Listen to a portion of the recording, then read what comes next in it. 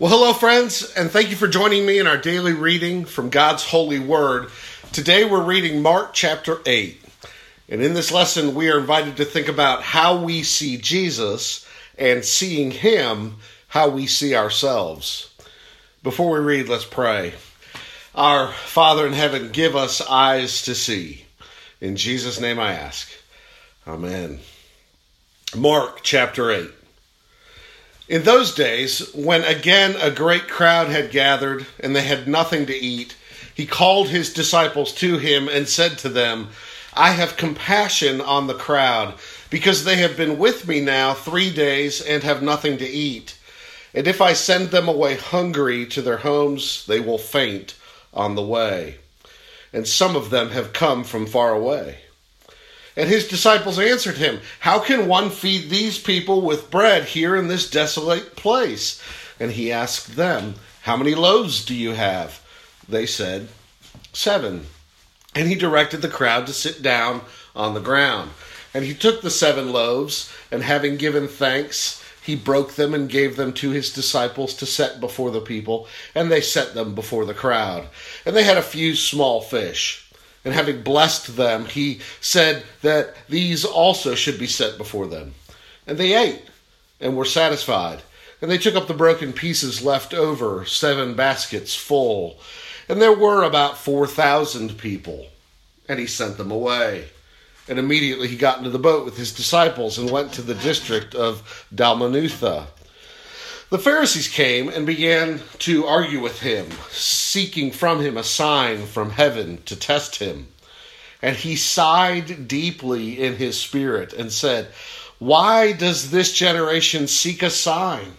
Truly, I say to you, no sign will be given to this generation. And he left them, got into the boat again, and went to the other side. Now they had forgotten to bring bread, and they had only 1 loaf with them in the boat. And he cautioned them, saying, Watch out, beware of the leaven of the Pharisees and the leaven of Herod. And they began discussing with one another the fact that they had no bread. And Jesus, aware of this, said to them, Why are you discussing the fact that you have no bread? Do you not yet perceive or understand?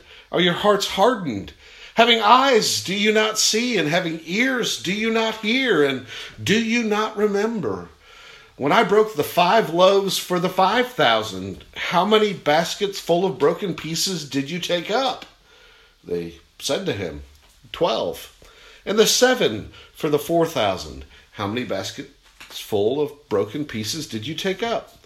And they said to him, 7. And he said to them, Do you not understand? And they came to Bethsaida, and some people brought to him a blind man, and begging him to touch him. And he took the blind man by the hand and led him out of the village. And when he had spit on his eyes and laid his hands on him, he asked him, Do you see anything? And he looked up and said, I see people, but they look like trees, walking. Then Jesus laid his hands on his eyes again, and he opened his eyes. His sight was restored, and he saw everything clearly. And he sent him to his home, saying, Do not even enter the village. And Jesus went on with his disciples to the villages of Caesarea Philippi. And on the way he asked his disciples, Who do people say that I am? And they told him, John the Baptist. And others say, Elijah. And others, one of the prophets. And he asked them, But who do you say that I am? Peter answered him, You are the Christ. And he strictly charged them to tell no one about him. And he began to teach them that the Son of Man must suffer many things, and be rejected by the elders and the chief priests and the scribes, and be killed, and after 3 days rise again. And he said this plainly. And Peter took him aside and began to rebuke him. But turning and seeing his disciples, he rebuked Peter and said, Get behind me, Satan.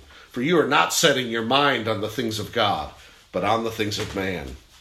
And calling the crowd to him with his disciples, he said to them, If anyone would come after me, let him deny himself and take up his cross and follow me. For whoever would save his life will lose it. But whoever loses his life for my sake and the gospel's will save it. For what does it profit a man to gain the whole world and forfeit his soul. For what can a man give in return for his soul? For whoever is ashamed of me and of my words in this adulterous and sinful generation, of him will the Son of Man also be ashamed when he comes in the glory of his Father with the holy angels. Amen. This is God's word. Jesus here again feeds the hungry thousands and again gives sight to the blind. How kind is his compassion. He meets our needs. How great is his power. Nothing is too hard for him. Yet, how hard-hearted are the Pharisees. They won't trust him. They won't believe he is who he is. Even the disciples are slow to understand. They're in danger of getting infected, so to speak, with the unbelief of the Pharisees, like a whole loaf of bread gets leavened. Leaven is what makes bread dough rise. It involves chemical reactions with yeast or gluten or baking soda that spreads throughout the whole bread dough, causing little gas bubbles. And as it bakes, the gas gets hot and expands and causes the bread to rise, much like air blows up a balloon.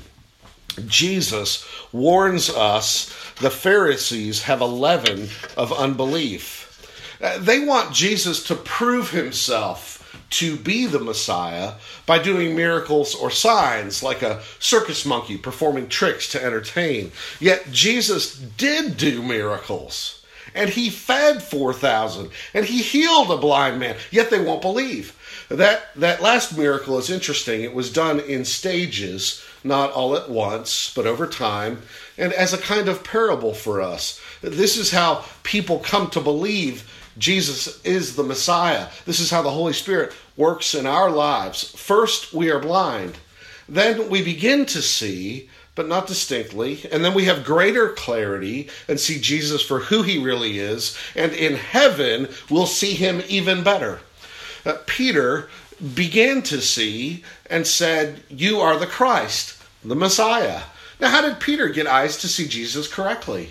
Well, the Gospel of Matthew tells us. Jesus said to Peter, "Blessed are you, Simon Bar-Jonah, for flesh and blood has not revealed this to you, but my Father who is in heaven." Peter got eyes to see just like the blind man did. He got them from God. God the Son gave the blind man sight. God the Father revealed Peter, God the Son. And so it is with us. When we finally see that Jesus is the Messiah, it is because God, the Holy Spirit, gives us eyes to see. So Jesus says, now that you know who I am, let me tell you what I'm going to do.